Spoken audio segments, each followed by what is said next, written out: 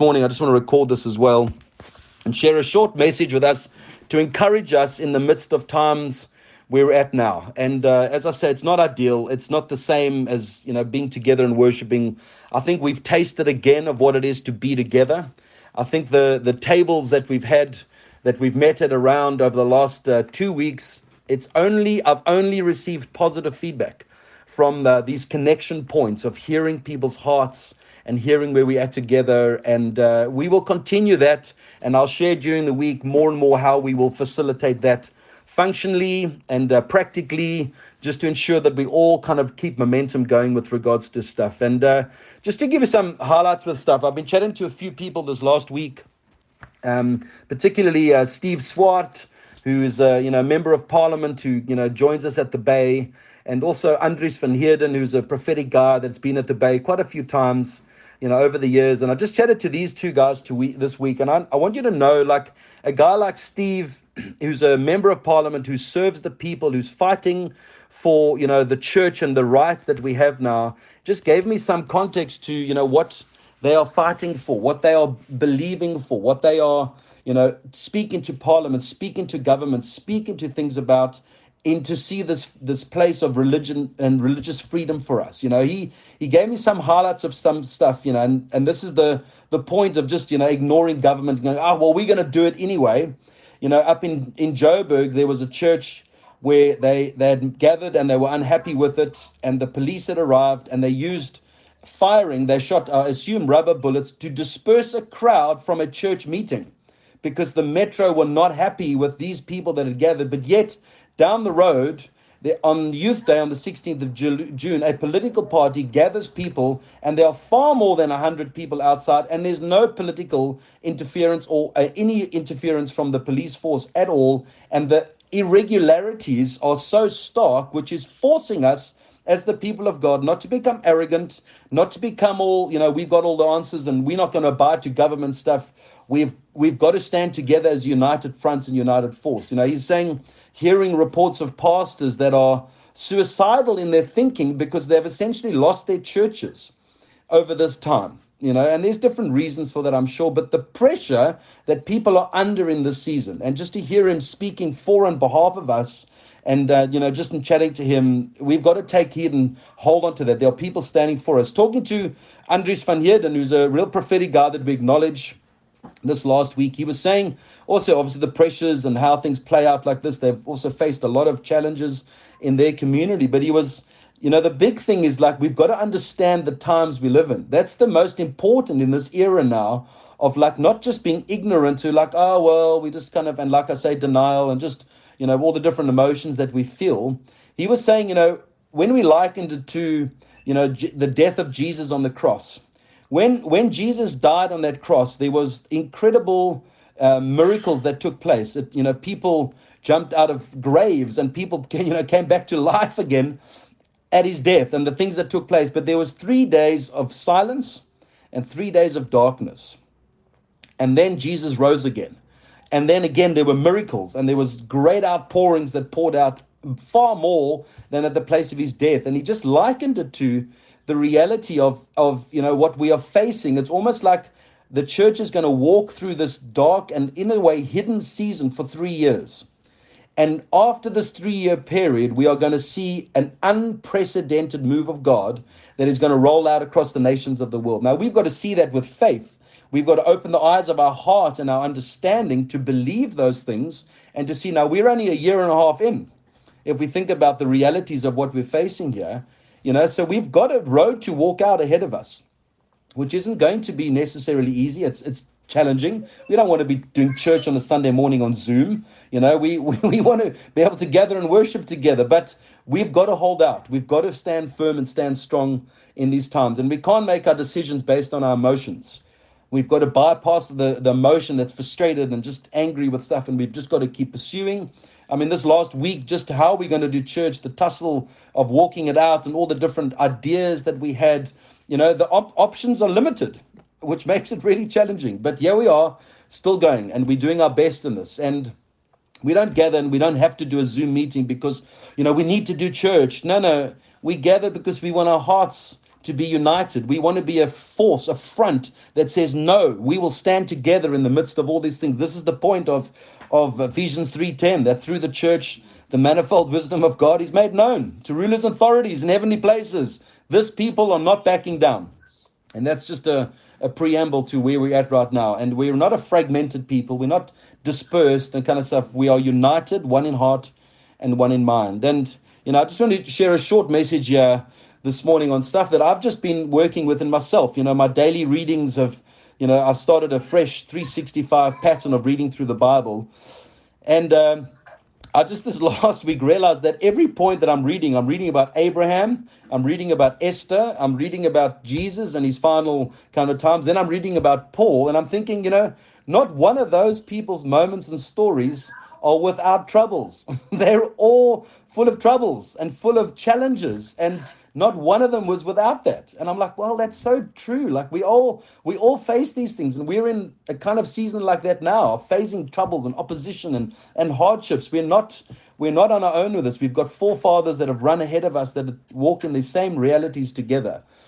But, in the season we're in, as a leader, of a church community, and just thinking about stuff, the place where we're at and how we serve our people and how we keep going forward, and, are we doing something wrong? Must we do right? There's challenges with finances and how we play these things out. So you ask questions in your heart, and you're like, God, like, are we blessed? Are we walking in the blessing? Are we walking in the favor of God? We can just say yes, but we want to know that, in the depths of our hearts and stuff, and in the depths of our hearts, that we know, that we are walking with the things of God. And that's a question. We have questions and that we ask all the time, and those are things that happen in our hearts. But we've also been modeled the type of Christianity that says you beat down the doors of heaven. But what do we do? Do we have to push harder?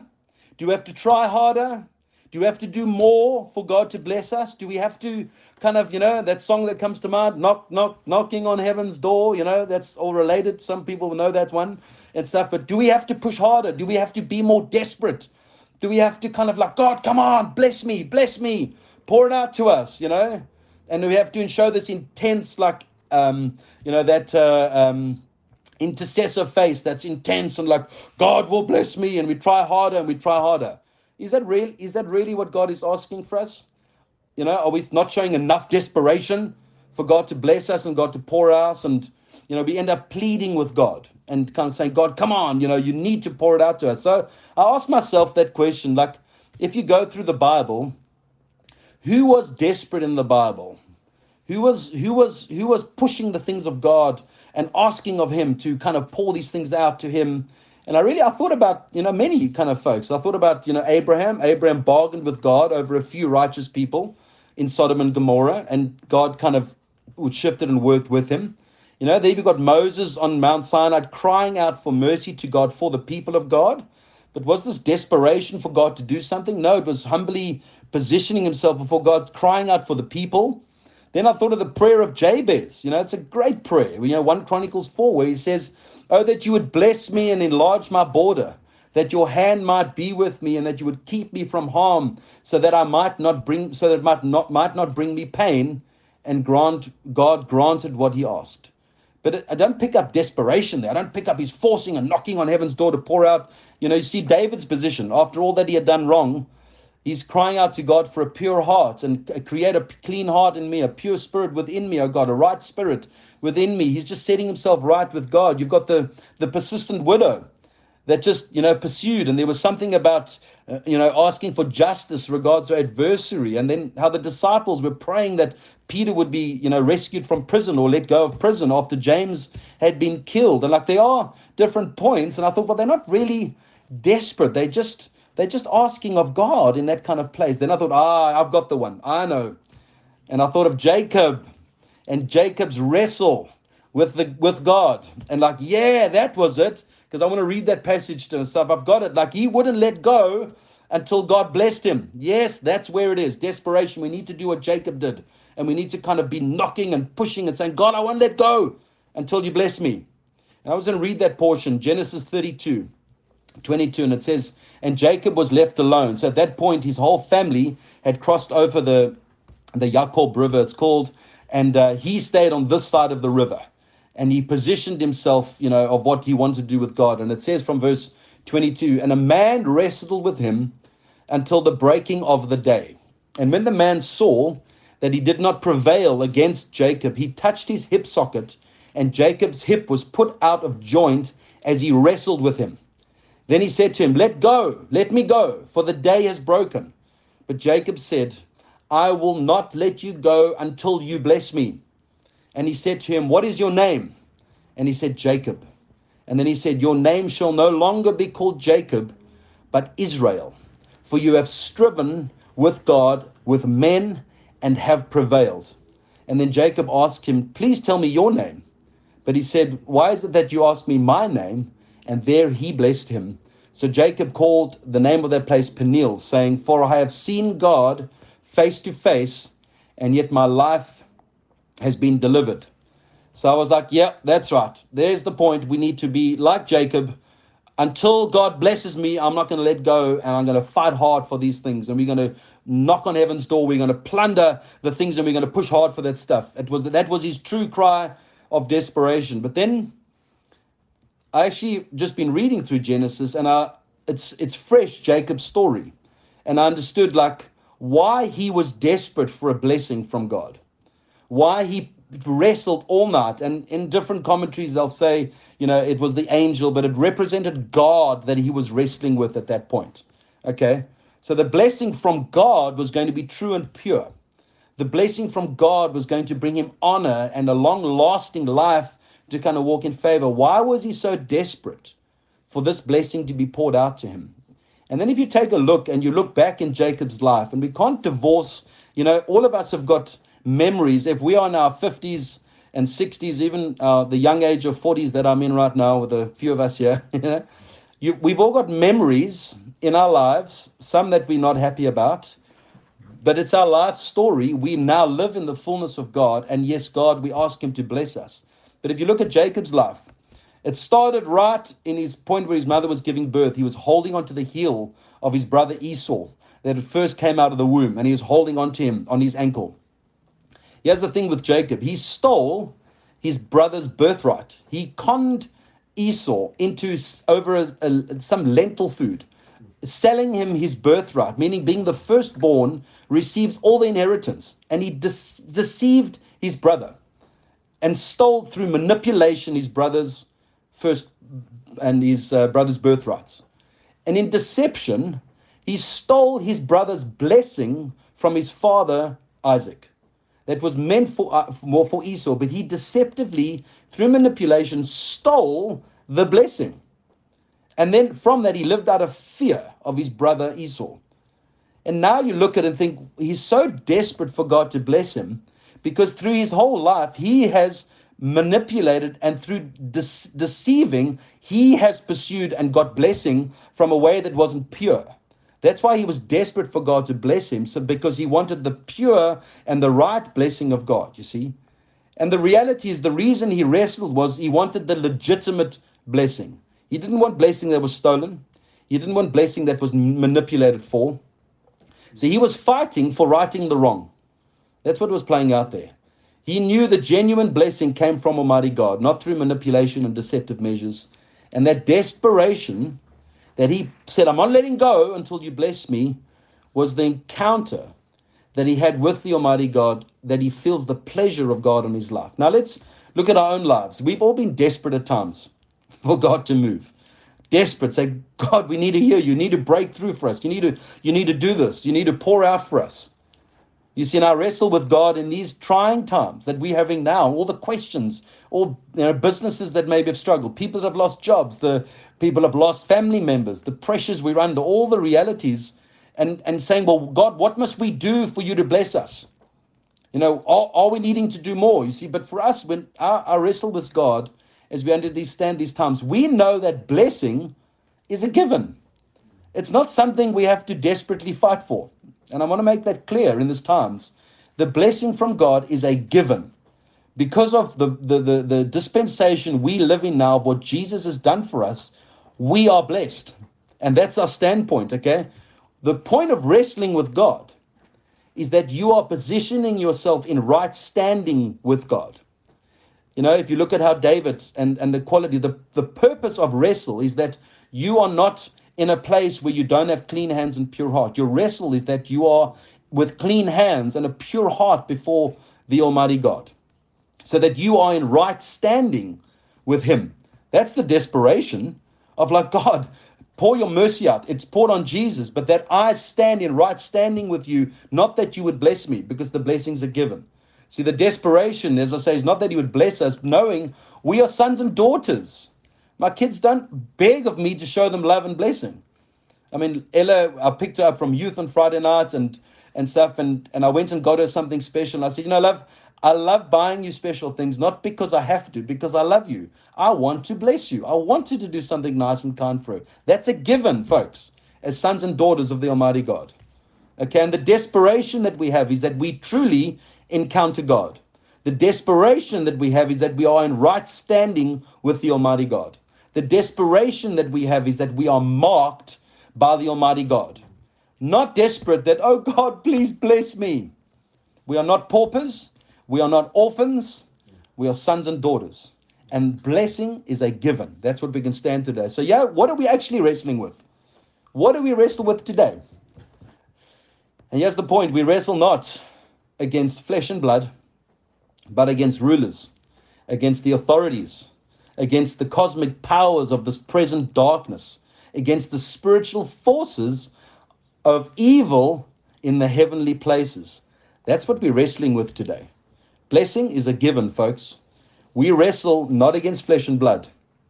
You know, so as we navigate this tough season we're walking through now, and again, this adjustment of stuff, which is so frustrating because we were just having such great times meeting together again, we take confidence that our Father's heart is wanting to bless us. We stand firm in knowing all the evil around us, being aware that governments have been manipulated and persuaded by evil forces to operate in the way that they have done. And we're not blaming specific governments, but we can see the spirit of Antichrist operating through the nations of the world in this time and this hour. It's the agents of darkness. And what do we do as the people of God? We stand up to this fight. This is what we wrestle against.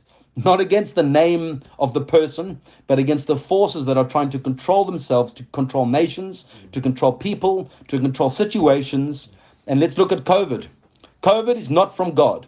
This is an evil force that has come against the nations of the world that we need to arise in our hearts to say no more. We stand up to it, not with fear, but with wisdom about God wants to do in and through His people. And we hold our place with firmness, knowing the season of hiddenness, knowing that it's not the way we would want it to be, but God is preparing us. God is doing something in our hearts, positioning us for a time where He's going to pour out His Spirit in power. And a verse I'm going to share a little bit later, or at another time, regards this about the fear of the Lord. You know, in Psalm 110, it speaks about that in the day of His power, His people will be willing in the day of His power. How powerful is that? There will be this yes in our hearts as He pours out His Spirit and He avenges the enemy. He avenges those that have turned their faces and refused to acknowledge Him as King, as Messiah. That's what we stand against. That's what we wrestle against, flesh and blood. And we are a united front, a united force that stands together. And knowing that God is about a good work. Okay, so with patience and resilience and a robustness as the people of God, we stand firm and we hold our place in what He's doing for us.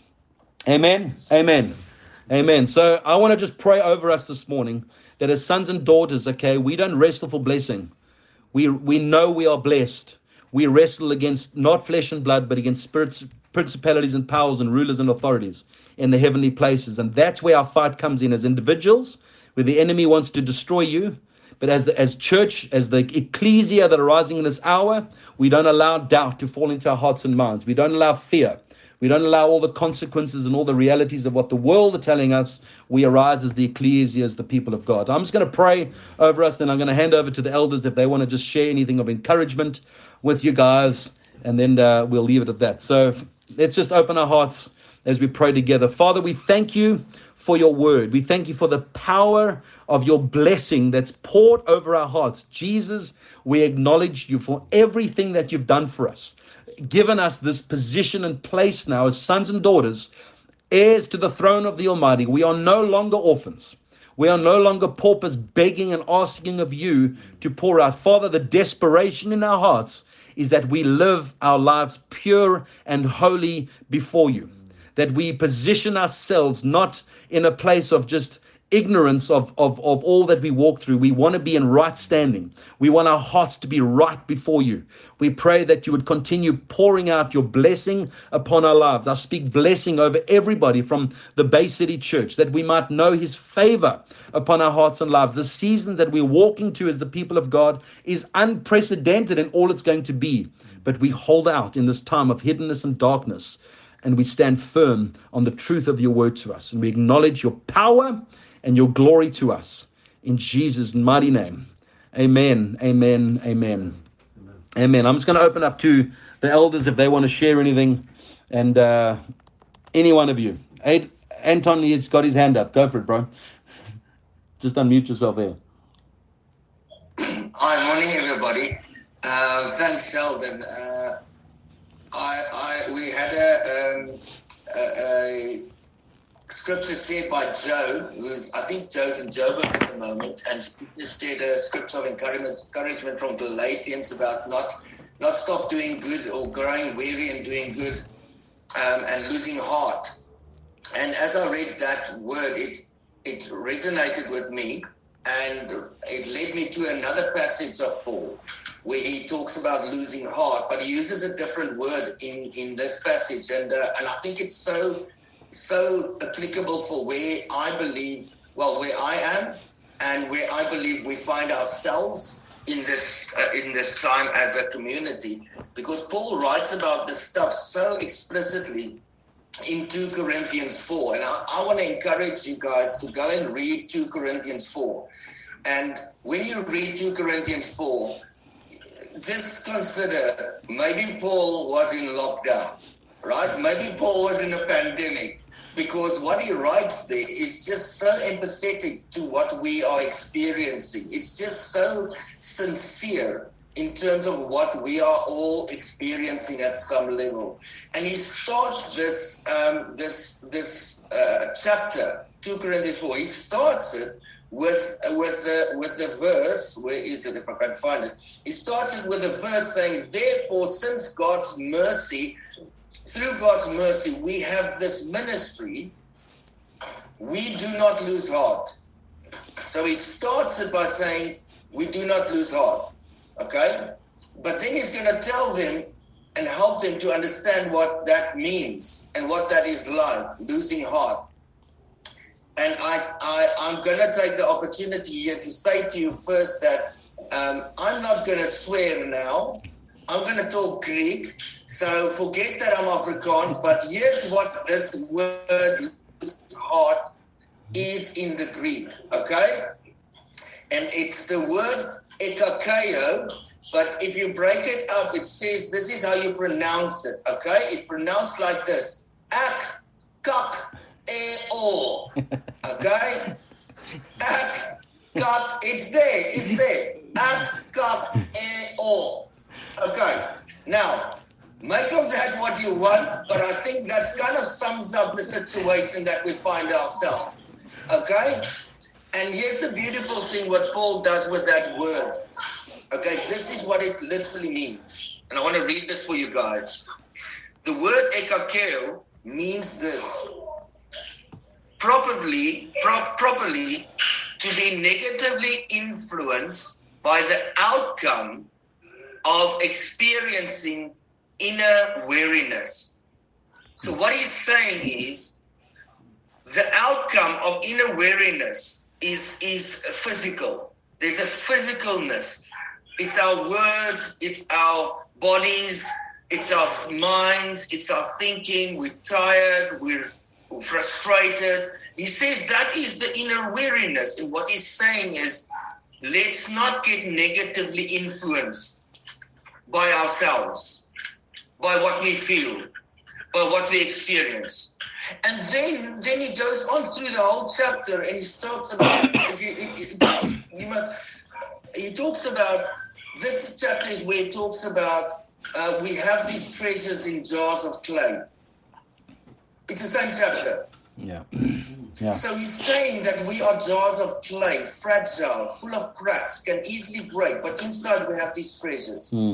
He further goes on, and this is where he says, we are crushed down but not destroyed. Hard pressed, perplexed, but not cast out or whatever. Cast down. It's the same chapter. So he's acknowledging that it's tough. He's acknowledging that it's hard. He's acknowledging that it's not easy. And then he goes on, and I just want to get there to verse 16. But not crushed, perplexed. In other words, confused, but not in despair. It must be their kids. Yeah. Persecuted, but not abandoned. Come on. Struck down or locked down, but not destroyed. Yeah. We always carry around our body the death of Jesus, so that the life of Jesus may also be revealed in our body. Yeah. Now he's talking about our physical body. Yeah. He's not talking some spiritual kind of thing here. He's talking about physically what we feel. And then at verse 16, he says this. After all of this, he says again, therefore, we don't ekakeo. Yeah. We don't get negative, because he's reminding them that we are not just a physical being. Yeah.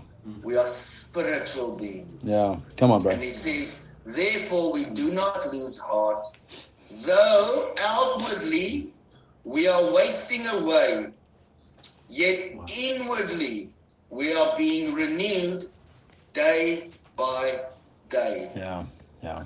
And I'm just so encouraged that Paul is just so understanding and so in touch with what we feel, our bodies, our physical bodies, our emotions, our weariness, our fatigue, our frustrations.